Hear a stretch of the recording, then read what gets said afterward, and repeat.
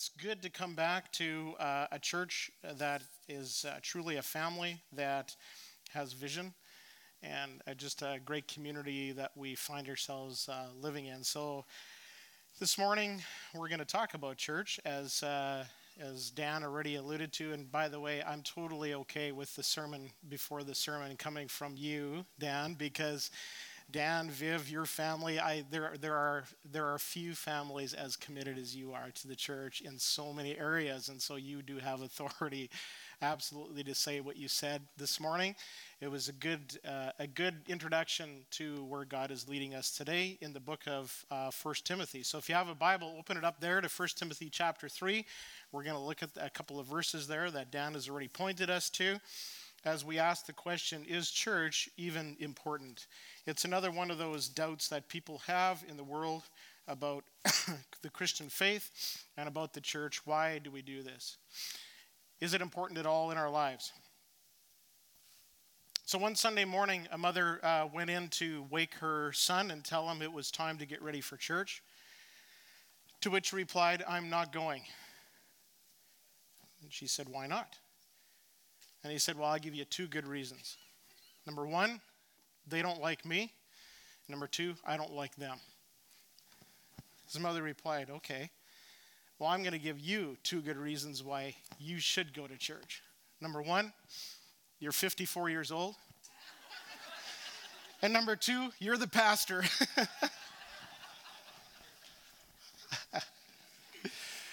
Woo! Yes, sometimes even us pastors doubt whether church is important. But is it about whether they like us or not? Is it important whether we like them or not? I think that's part of the equation, but it's a question that people ask today. Why belong? Why belong to this thing called the church? It's the final question in our series on doubt, and it really is this question a sign of the times that we live in, which is highly individualistic and consumeristic, as Dan already said. Shopping for church, doing what's good for me. And so part of it, though, actually a huge part of it, this last question, is church even important, is an outflow of all of the other questions that we've asked in this series since the beginning of September. We started this series by saying that everyone has doubts. That's normal. Some doubt more than others, but everyone has doubts. Even one of Jesus' inner circle doubted his own resurrection. And so we also said with that, though, that because most people have doubts to varying levels, that the church doesn't always feel like a safe place to express those doubts. The church doesn't seem like a safe place sometimes to not have it all together. But in fact, we at Central want to desperately create a safe space for people to not have it all together, to ask their questions, to work out their salvation with fear and trembling, to experience all that God has for them in the midst of the mess, the questions, the doubts of life, and the hurts of life. We said, secondly, in our series that there's this reality of evil and suffering in our world, and we acknowledge that sometimes in that it feels like Jesus doesn't care, and that sometimes that the church hasn't cared well for us as we have suffered. And those experiences, they can harden our hearts towards Jesus and also towards the church.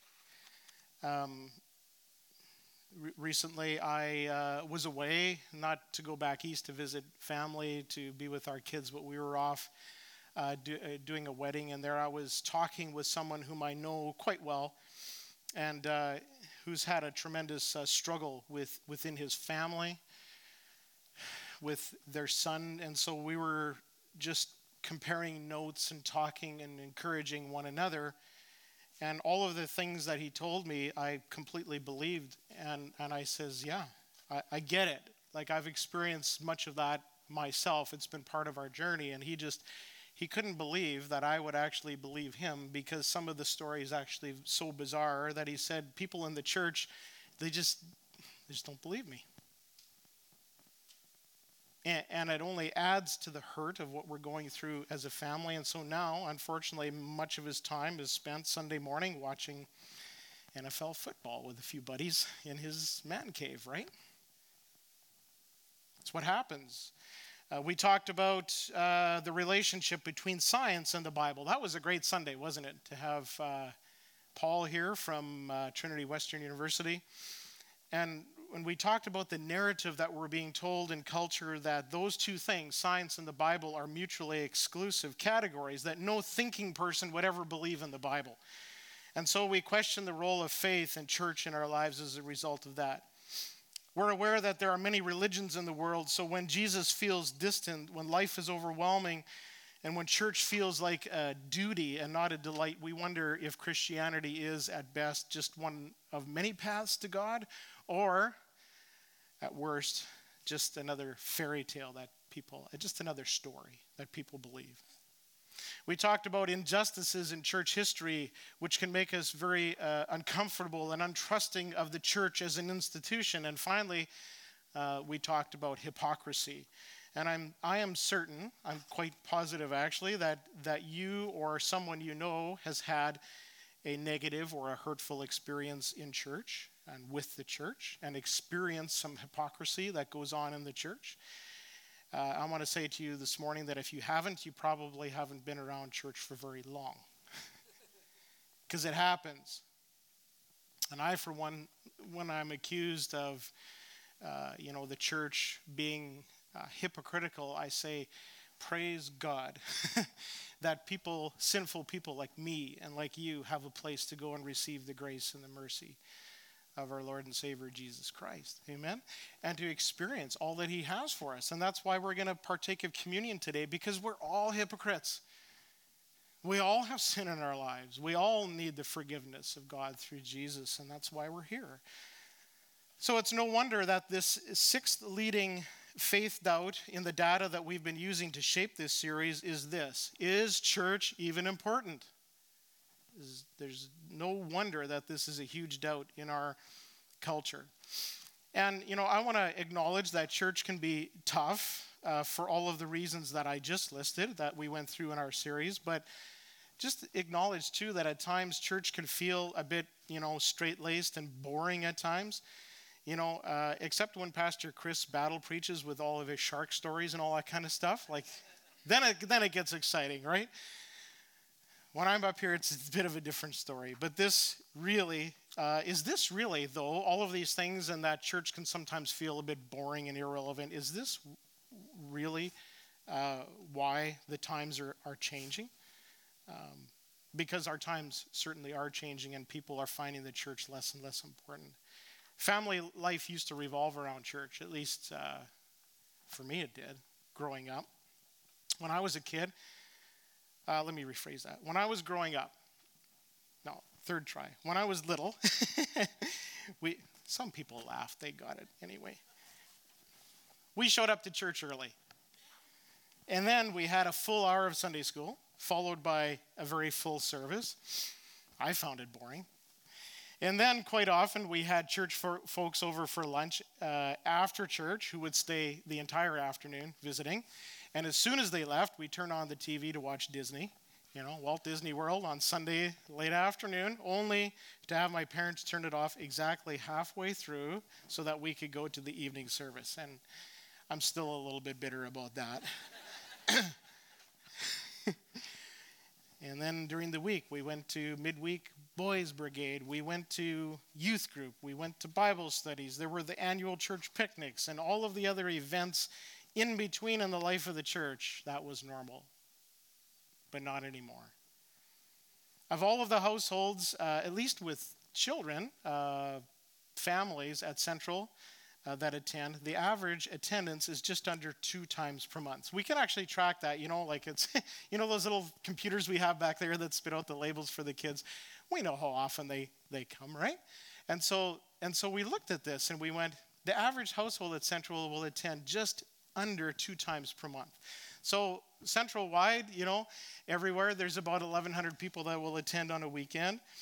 That means, though, that those who call Central home is about 2,000, and it didn't used to be that way. So times indeed are changing, and the data seems to be answering the question for us. Church is kinda, sorta important. There's a pastor and author named Kerry Newhoff. He's back east, Canadian. He wrote about why even committed church attenders, are attending less often these days. And I'm not going to go through them in a lot of detail, but just to hit the main points. He talks about greater affluence.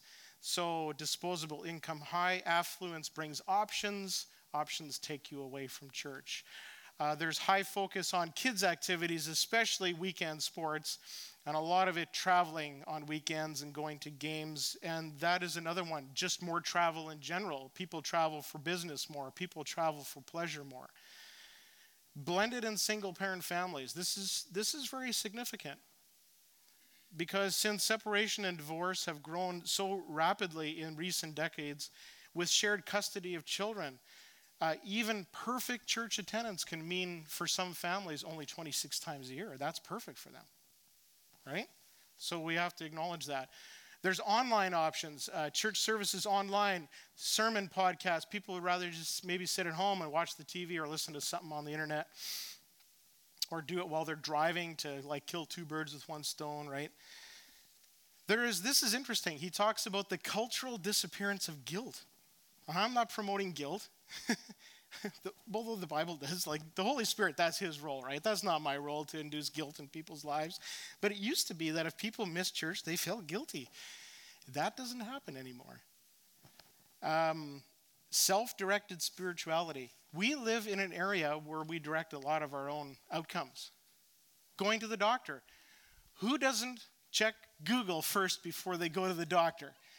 And then they have an appointment and they tell the doctor what the issue is. They diagnose themselves. There's a sign for a doctor's office that says this: please don't confuse your Google search with my medical degree. So it's not the same. All right? So in an age when we have access to everything at our fingertips, we are self-directing every area of our lives, including our spirituality, for better or for worse. And here's a big one that Newhoff says right at the end: failure to see a direct benefit. People always make time for what they value most. And so if they don't see church as being valuable or having direct impact or benefit to their lives, then it's not important. So the biggest reason, though, why we're addressing this question and what we want to talk about today is that many people don't see the value or the importance of church because, it's become kind of sort of important because there's really a lack of clarity and understanding and even confusion about what church is. And so where there is confusion and lack of clarity and limited understanding, it's natural that you're going to have low priority, because I don't get involved in things that I don't understand. So let's spend some time clarifying what church is, but also what it's not. Very quickly, the church, starting there, is not a building. It's not a building. So this is a nice building. It's the Agricultural Hall here in Agassiz, and it doesn't not become a church just because we're here on Sunday morning. It is still the Ag Hall. It is a multi-purpose facility structure that is used for many, many things. Church is not just simply spending time by yourself in nature. It is not listening to a sermon podcast. It is not a small group of 2 or 3 or 4 friends getting together once in a while to talk about Jesus. So people use this reason, or maybe excuse, that, the Bible says where 2 or 3 are gathered, there I am. That's taken out of context, by the way, and misapplied, because the context of that statement that, Jesus made was in the rendering of decisions in a process of church discipline and restoration. That's what it was all about in the context of a local church. So we can't use that as an excuse or a reason. Church is not parachurch ministry. I mean, things that we give to and support and functions that we attend, they're awesome. And a lot of these things are great. Like, it's great to listen to podcasts. It's great to get together with a few friends to talk about Jesus. Like, those are all very helpful. It's good to get away, to be by yourself in nature, to experience the goodness of God and his provision and his majesty. But those things are not church. So being part of Gideon's or Power to Change or the Cyrus Center or Ruth and Naomi's or World Vision or any of these things, those are not church. Church comes from a word in our scriptures. It is a Greek word called ecclesia or ecclesia. It means an assembly, or it means those who are called out. It is those who have been called by God out of something and into something else. The root meaning of church is not that of a building, but of a people. People. According to the Bible, the church is the body of Christ. And it's so important to understand, you see, in the Bible we have all of these metaphors for who the church is. But they're more than metaphor. This is reality. Jesus is, in his word, is describing who his people are. And so one of them is the body of Christ. All those who have placed their faith in Jesus Christ for salvation belong to him. They become part of his body. And that means they're connected to Jesus. But you cannot be connected to Jesus and disconnected from his people, because they're all the same. It's his body. So if you're a married man here this morning, like I am, and somebody came to you and say, I don't have a problem with you. I mean, I like you. I just really don't like your wife. I can't stand her. Like, what would you do with that? So many people say, I like Jesus. I don't have a problem with Jesus. I just don't like his bride. Just don't have no use for her. Whew. Think about it. This goes beyond metaphor. This goes to reality. And so what we're going to celebrate today is communion. It is a common union. So what Jesus did on the cross was united. He made peace and reconciliation, first of all, with himself to us. We can be united with Christ by believing in and accepting what he did on the cross, that he shed his blood, that he died there, that he was a propitiation, that he was our substitute where we should have died for our own sins and paid the penalty, which is death, and incurred the wrath of God. God made a different way possible, and he sent a revelation of himself. He sent Jesus Christ. That he would die in our place and shed his blood that we might be saved. And when we believe in him, we are connected with Christ. We have a relationship with him. And because we have a relationship with Jesus, we have a relationship with all of Jesus, his body. And the scripture says that we, the church, are the body of Christ. And so this common union is with him and with each other. And so when we celebrate communion today, I want you to have that in mind, that you are connected to Christ, and in the same way you're connected to every other person sitting around you who's a believer in Jesus. So you've got the universal church, which refers to all believers everywhere for all time. It doesn't matter this morning if you're from Chilliwack or from Agassiz or from Lake Arak or from Burundi or from wherever. If you're a believer in Jesus Christ, you're part of God's church everywhere, the universal church. But then in Scripture, we find local congregations, the local church, which refers to the gathering of Christians who are part of Christ's body and his bride for the sake of proximity and other certain practicalities. In Agassiz, we have 5 local gatherings of God's people, each one having a unique expression or practice of their faith in Jesus. And today you're at one of those churches called Central Community Church. And here is why this ecclesia or ecclesia is so important. Finally, the text. 1 Timothy 3, verses 14 and 15 we're going to look at. I'm going to refer to verse 16 a little bit later. But Paul is writing to this young pastor named Timothy that he is training, mentoring to take over the church in Ephesus. And he says to Timothy, I hope to come and see you soon. He's writing to him. But I am writing these things to you so that if I delay, I can't get there to tell you everything. You may know how one ought to behave in the household of God, which is the church of the living God, a pillar and buttress of the truth.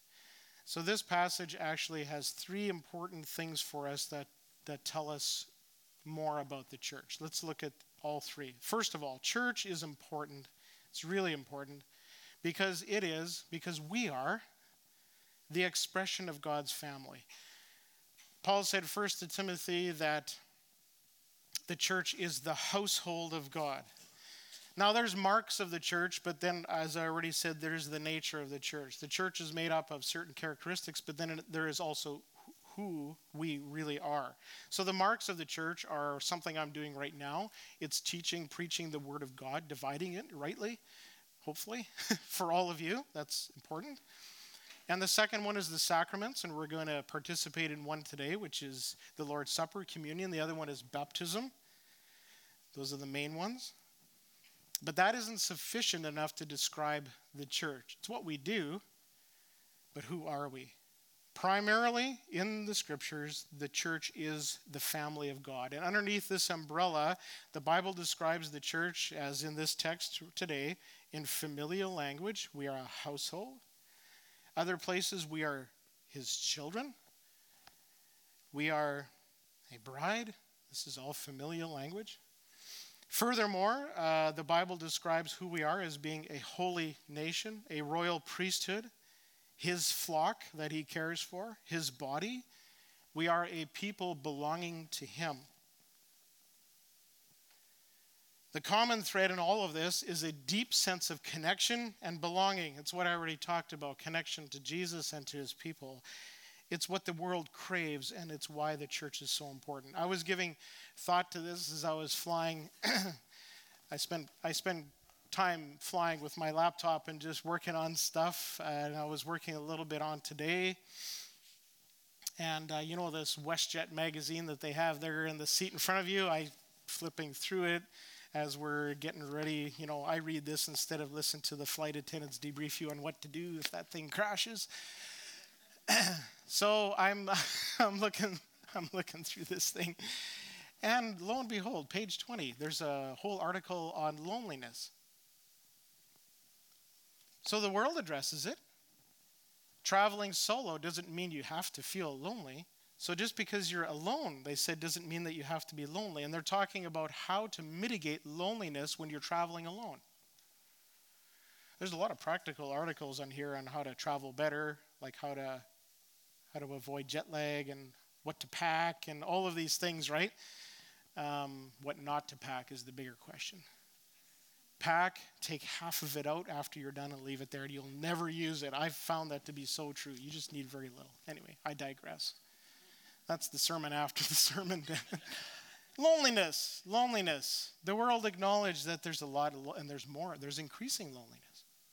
There's more people alone these days. The church, as we read about its nature in the Bible, is all about a deep sense of connection and belonging. I am writing these things to you, said Paul to Timothy, that you may know how you ought to behave in the household of God. It means that Paul is letting us know that in God's house, as in any house, there are some rules and some directions, some regulations. They're God's rules. In fact, that's the whole point of 1 Timothy, is to lay out some structure and some order, because families function best when there's a little bit of order, right? Some structure, there has to be. Amen. Yeah. You know what? One of my favorite rules is in the house. Today's menu: eat it or starve. Works for me. Okay, I digress again. The church as a family, with God as Father, with Christ as head of the household, means that his children, that's you, that's me, we're brothers and sisters.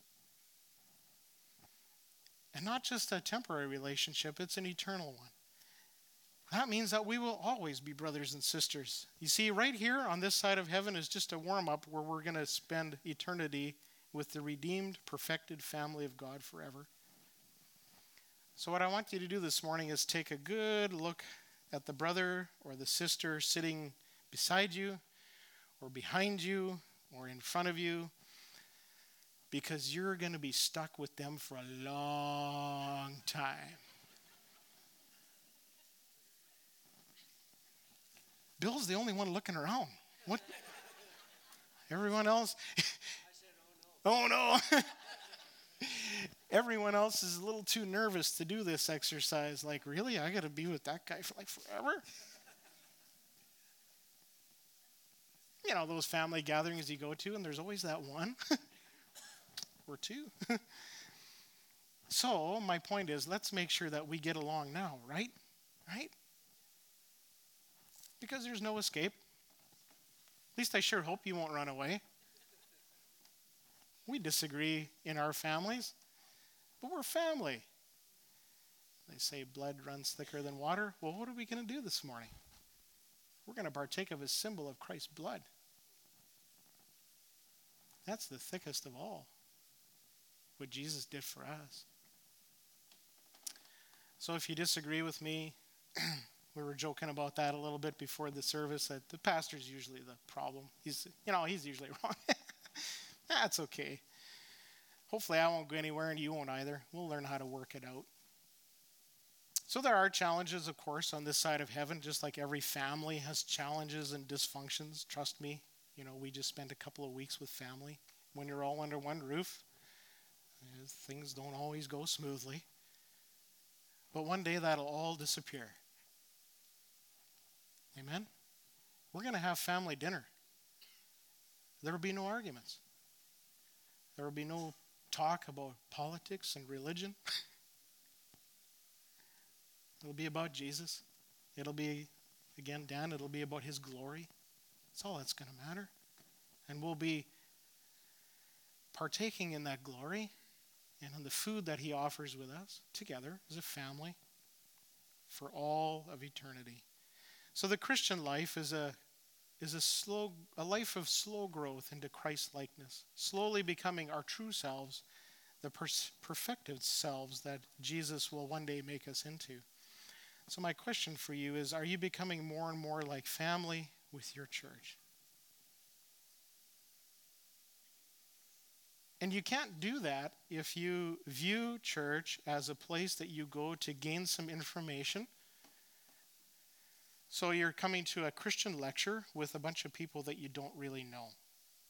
And so when that's your perspective, then obviously the question is church even important? Because I'm going to gain some information. I can get that anywhere.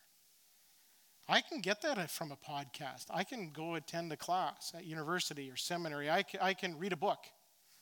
I can do that by myself. I can get great information, and we have so much of it these days.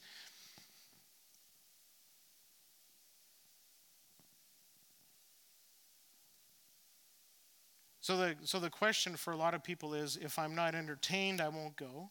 Or if I'm just supposed to sit there, I won't go. Valid. When the church becomes a place to go to consume something instead of a people, a family, to join, where I can belong and where I can contribute, then Christians see their absence on Sunday as something that only affects themselves. And that's wrong. It affects everybody. There is value in contributing. That's why people join other organizations, become members of clubs and so on, because they want to feel valued by contributing something to that organization. And the church should be no different.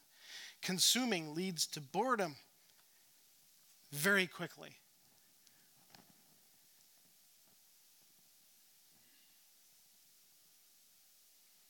I find not only boredom, but complaining. And I find that people that have the loudest complaints are the ones who are the least involved. I want to tell you something. If you come and complain to me about something that we're doing or not doing and you're not involved, I will not listen to you. It's that simple. But if you're invested and you're serving and this is your family and you're contributing, I have all the time in the world to listen to you, because you value this place and your opinion matters. So we just made a trip to New Brunswick for the addition of our third grandbaby. I can hardly believe that at my age I have 3 grandchildren. It's so awesome. I just wish that we were still a little closer together, but very thankful for cheaper flights so that we can do this. God bless our family who works for WestJet. It's on record. So now the thing is, if we had gone to New Brunswick with the mindset of parking our rented car in their yard and parking our butts on the couch and consuming all the food in their fridge and just sitting there for 2 weeks, do you think that would have added to the burden of that family or decreased it? Let's get practical, friends. We went there and now I'm not doing this to toot my own horn because I would expect anyone to do this. But we went there and we cooked. And we jarred soup and put it in their pantry. And we put meals in the freezer. And we shopped for groceries. And we cleaned. And we wiped bums and changed diapers. And we read stories. And we put kids down for naps and bedtime. And we did errands that they couldn't do. And we chopped wood for the winter. And we fed chickens. And we put gas into their car. And we did it because we wanted their lives to be enhanced. We wanted to leave after visiting, knowing they're having a baby, and a lot of these things you can't do when you've got a 4-year-old, a 2-year-old, and a newborn. Because that's what families do. So I want to read a quote for you from a person named Krish Kandaya. In Christianity Today, he said, "Church is a family, not an event." And that's an extended quote, so just bear with me. I'll read it fast. The philosopher Donald Schoen coined the term generative metaphor to describe, this is important because we've been talking about metaphor. Our language is important. He coined the term generative metaphor to describe how mental images affect the way we approach problems. For example, if a company is described, the metaphor is fragmented, then a new manager may seek integrative solutions, whereas if it is described as multifaceted, then they may actively pursue diversity. Completely different approach. Descriptors, metaphors, and conceptual models can have a profound effect on both how we understand something and how we act. When church is understood as an event, it makes sense to bring event management techniques to bear on the strategies, streamlining processes to maximize attendance, encourage repeat visitation, and increase visitor satisfaction. It is no wonder those have become key success metrics, even though they bear no resemblance to the way successful churches are presented in the New Testament. What would happen if, instead of a flawed sub-biblical overemphasis on church as an event where religious goods are dispensed in a transactional arrangement, we were to adopt the generative biblical metaphor of the church as family, that is, the household of God, as the primary influence of our conception and practice of church? Church as a family is not a new metaphor. However, our understanding of church as family may have become so restricted, limited, and skewed that it needs an urgent rethink. This particularly struck home to me when I was in Kenya listening to a Christian from the north of the country give his testimony. This man became a Christian from a strongly Muslim background, was thrown out of his family, and was ultimately forced to flee for his life. He sought sanctuary in a church that welcomed him with open arms. They gave him a corner of the building to live in with a mattress on the floor and food generously delivered on a daily basis.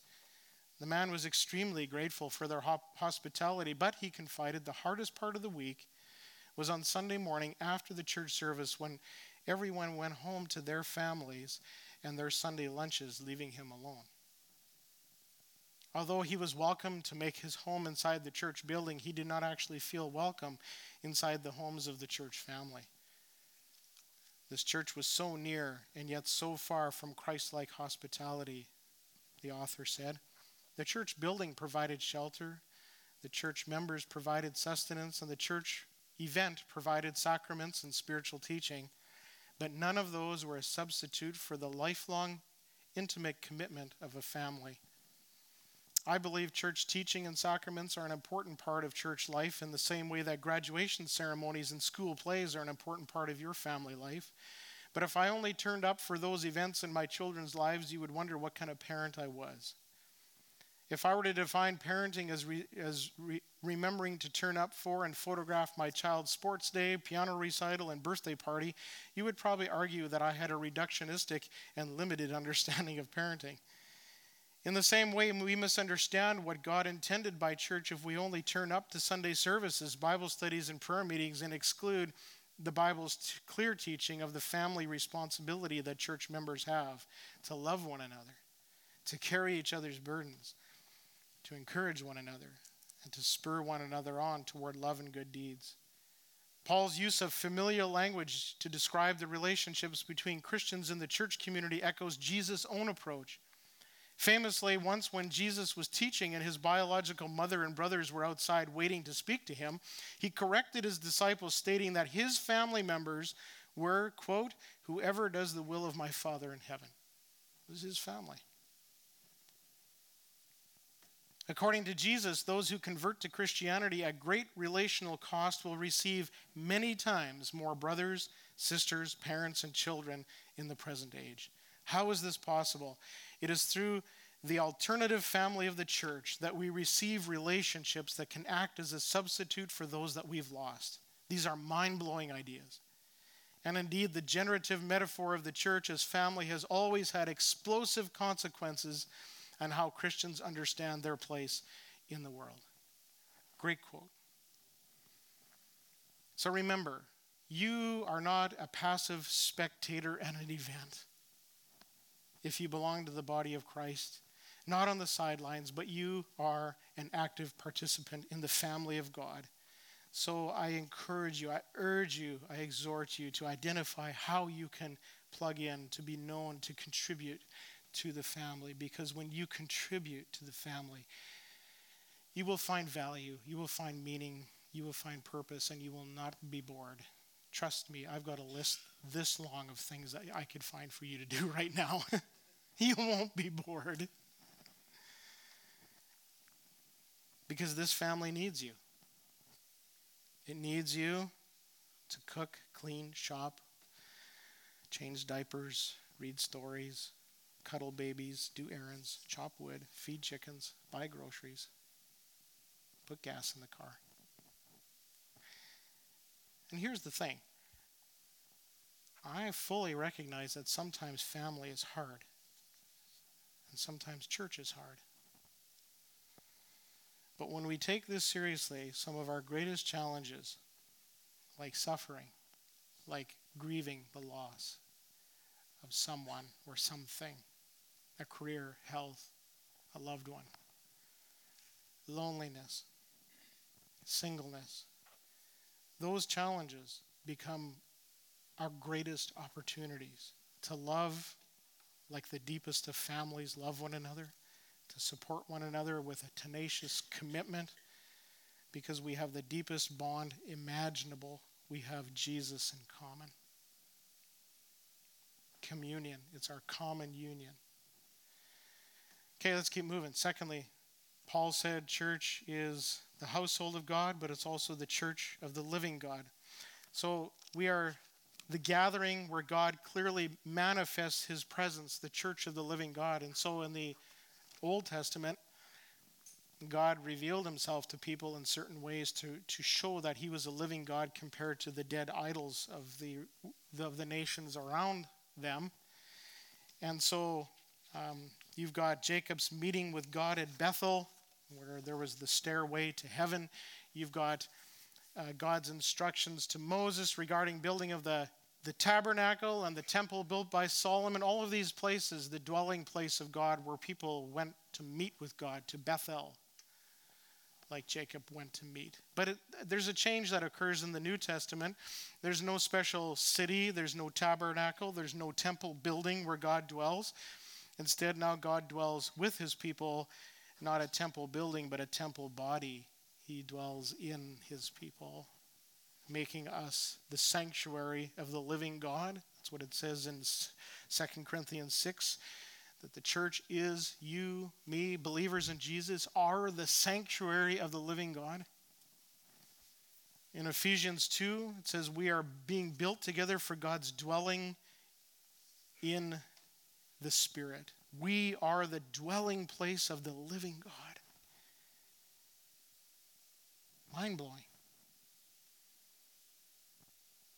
And because God dwells in us, when we come together, it's as the church of the living God. And when we're gathered, because we're indwelt by His Spirit, it makes a dynamic assembly of the living God in the context in which God does significant spiritual ministry among us. Do you come to church? Do you come to this place to gather with the church with that mindset that you expect dynamic ministry to happen because God dwells in you?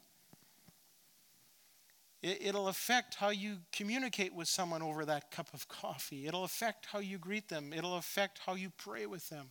Hopefully you do. Listen, if somebody shares something significant with you, don't just say, it's great, thanks, I'll pray for you. Pull them to a corner and say, I want to pray for you right now. Just pray for them. Doesn't have to be fancy. Just reiterate what they told you and share it with God. Kent Hughes says this, here's how it works. Listening to the word of God alone is a good thing. Singing to God alone is a good thing. But singing to God together and hearing His word preached together is better. Our hearing and singing intensify when we are with brothers and sisters in whom God dwells. Do you find that to be true? I sure do. Heard the story of a good old country preacher. That's where I got my start as a pastor in Saskatchewan in a little country church in the middle of nowhere. It's kind of like Agassiz, I suppose, but this was really rural. We're talking 16 miles in the middle of nowhere, and there's the church. Boom, the building, the church building, right? People came from all over the place to gather there. Grid roads, that's all we had. So pastor goes to visit a parishioner that he hadn't seen in a while. Invited himself in, and the man was sitting in front of his fireplace alone. The pastor just sat in there, pulled up a chair and sat beside him. In silence, the two of them just watched the fire. And after a while, the pastor got up and took the tongs in his hand and took one log and removed it and set it to the side and sat back down. After a while, that log started to flicker. The flame died. It's smoldering, smoking, no longer a flame there at all. He got up and he left the church, or he left his house without saying a word. And guess who showed up in church the next Sunday? See, Martin Luther said this, "At home in my own house, there is no warmth or vigor in me. But in the church, when the multitude is gathered together, a fire is kindled in my heart, and it breaks its way through." We need each other for our growth, our warmth, for that fire to remain kindled within us. And that's exactly why the Word of God is adamant that the people of God meet together. No substitutes, no podcasts, no nature walks. That's not church. Those are good, but they're not church. Don't give up the habit of meeting together, said Paul in Hebrews 10. Why? So that we can stir one another up to love and good works, to not neglecting to meet one another as some are in the habit, but to encourage one another, and all the more as you see the day drawing near. That was in the context that Paul wrote of the days of Nero, the Roman emperor, who would persecute Christians by feeding them to wild animals, literally to be torn to pieces or to be stuck on a stake and used as a torch, a lantern in his garden. Paul says, no, you cannot neglect meeting together. Why? Because if you do, you're not going to stir one another up to love and to good works, and you won't receive the encouragement that you need to keep going in your faith. And I'll bet you more than half of us this morning are having a current challenge in our lives. Some pretty significant. That is why you need the church. You need your brothers, your sisters. You need your family to keep going, to be spurred on to love and good deeds, to be encouraged. Francis Chan said, church has to be less like going to the movies and more like going to the gym. where we're not spectators just watching something, where we are active participants in working out our faith with each other. Your participation in the church is good for others in the church. It's also for your own good. If you don't show up, other people, you have no opportunity to carry their burdens and in this way fulfill the law of Christ. That's what Paul said in Galatians. Carry each other's burdens. It's good for your church leaders. It's good for me because when you attend regularly, I know who my flock is. I know who to care for. It's good for those outside the church because our commitment to a local body makes a powerful statement in a very low commitment culture. It's countercultural, casual commitment to something versus radical participation. And that leads into the third and final thing that Paul said about the church. It's important because we are the guardians of God's word. He said we are a pillar and buttress of the truth. There's a picture up here of what a buttress is. It's an architectural structure built against a wall, which serves to support and reinforce that wall. Fairly common on more ancient buildings, so that this buttress would literally provide support to the whole structure. So listen, the source of all truth is God. His word is true. Jesus Christ said, I am the way, the truth, and the life. He is the holder of truth, and the church is what promotes and supports that truth. We're the ones who declare that truth to the world. Interesting, again, my WestJet magazine. I'm reading through this thing, page 6. Saw this ad here. It kind of caught my eye because it says beefier barley. And I went, what's that all about? It's an ad for the University of Alberta. So the U of A, it says this: climate change will boost Alberta's barley yield with less water, feeding more cattle. Okay. And then on the bottom it says, truth is rarely simple. What was true yesterday may not be true tomorrow. Our researchers seek the truth wherever it may lead. And then at the bottom, for this and other complicated truths, visit ualberta.ca/truth matters. Truth matters. But it's not the same tomorrow as it was yesterday. See, truth matters. People are seeking the truth. And we want to point people to the truth that will never change. Jesus Christ, who is the same yesterday, today, and tomorrow, forever. His word will not change. Being guardians of God's word and his truth means two things. It means that we have the responsibility, first of all, of preserving the gospel. That means we hold it firm. Paul encouraged Timothy in 2 Timothy to preach the word, to be ready in season and out of season. Make sure that you're preserving the gospel. Preach it regularly. Hold it firm. And secondly, the church bears the mission of Jesus in proclaiming the gospel. We hold the truth of Jesus high.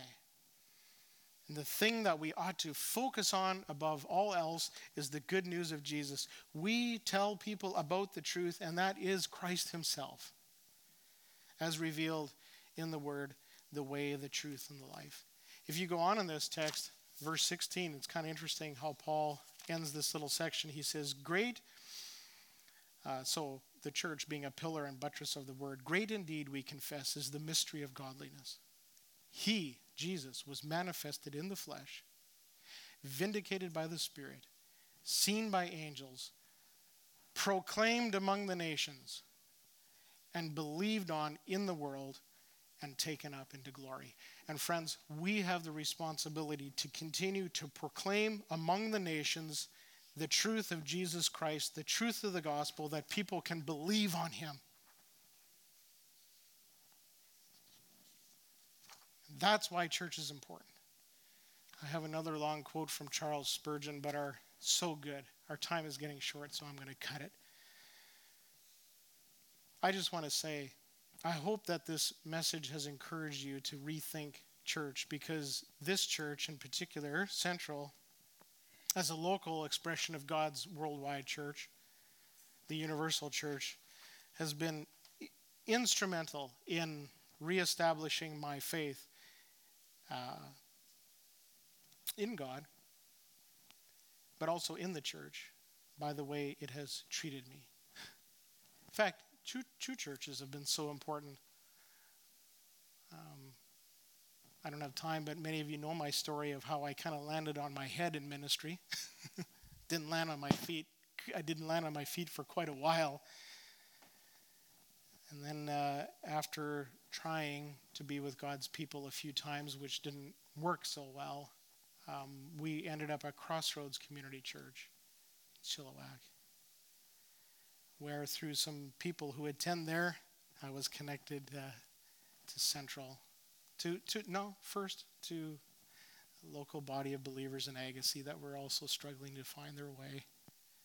And we got connected, and the rest is history. And I just want to let you know that the culture that exists here at Central is something that I have full confidence of inviting you to fully participate in.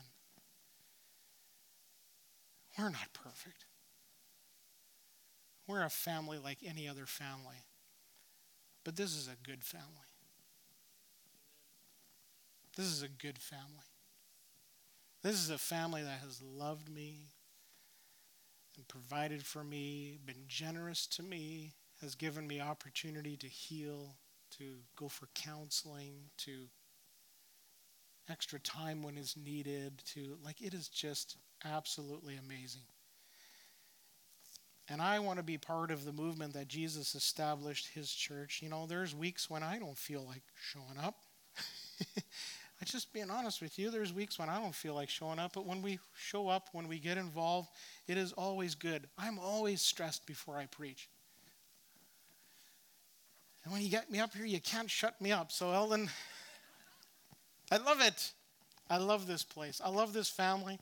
Tonight we're going to experience some good family dynamics as we carve pumpkins with kids. Pray for us. Pray that families will come out with their children. They'll invite a neighbor. It's not too late. Call someone up. Buy them a pumpkin. I saw some over there just on the end of Pioneers. You're making your way to Limber Mountain. A whole table full of pumpkins. Go grab a couple of those things. Invite a neighbor here. We're going to have pumpkin pie, hot dogs, root beer floats. It's all about the food, right? But the point is to have people in our community experience a true family and then point them to Jesus through that. That's what we want to do. So I want to be radically centered on the gospel and rooted in the Bible with you. So let's be a family, gathered weekly in God's presence, holding the gospel firm and holding it high because we have a common union in Christ. And now as we move to the table, Dan and Carson, why don't you come up and lead us? And those who are helping me serve communion, come on up. This here this morning is a powerful statement as to whose we are. We are Christ's. And we belong to each other. So this morning, if you are, just come and stand here with me. If you are a believer in Jesus Christ, you have accepted personally what he's done for you, and you've confessed him as the Lord, the leader of your life, received his forgiveness, which is symbolized in this cup, the blood that he shed for us, which is symbolized in this bread, his body broken for us in the cross. I invite you to partake with this family. And let this time be a reminder of who you're connected to. You're connected to Christ.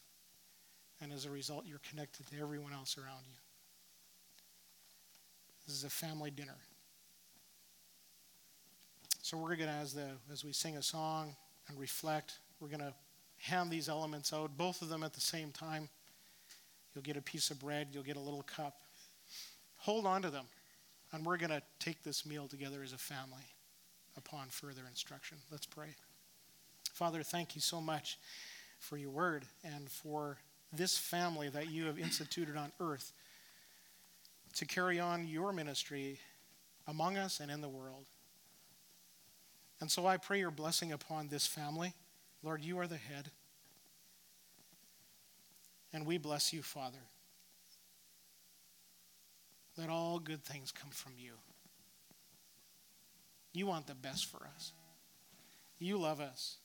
That includes discipline, Lord, because you love us so much. Some of us have been hurt in the church, and I pray this morning, God, that you would heal those hurts, that you would bind up wounds, the injured, that you would give us courage, that you would give us motivation, that you would give us the ability to participate whether we feel like it or not, that you would help us to be contributors. Because when we look at what you contributed, what we give, it falls so short. You gave it all. And so we say thank you. In Jesus' name, amen.